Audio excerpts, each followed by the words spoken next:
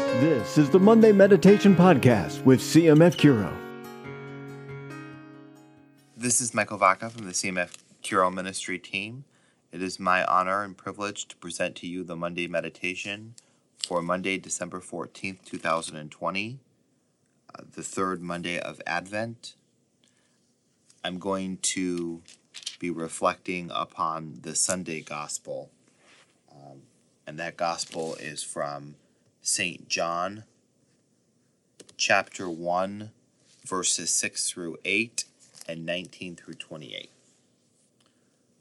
John the Baptist is striking in many ways, but especially his humility.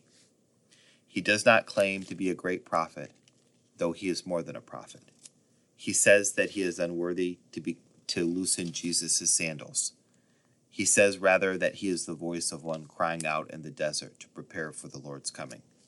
That is his mission, his purpose, his identity, and he lives from that place of humility.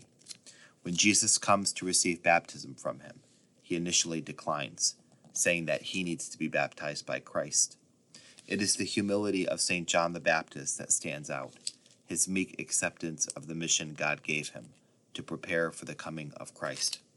Like St. John the Baptist, we should prepare for the coming of Christ at Christmas with great humility.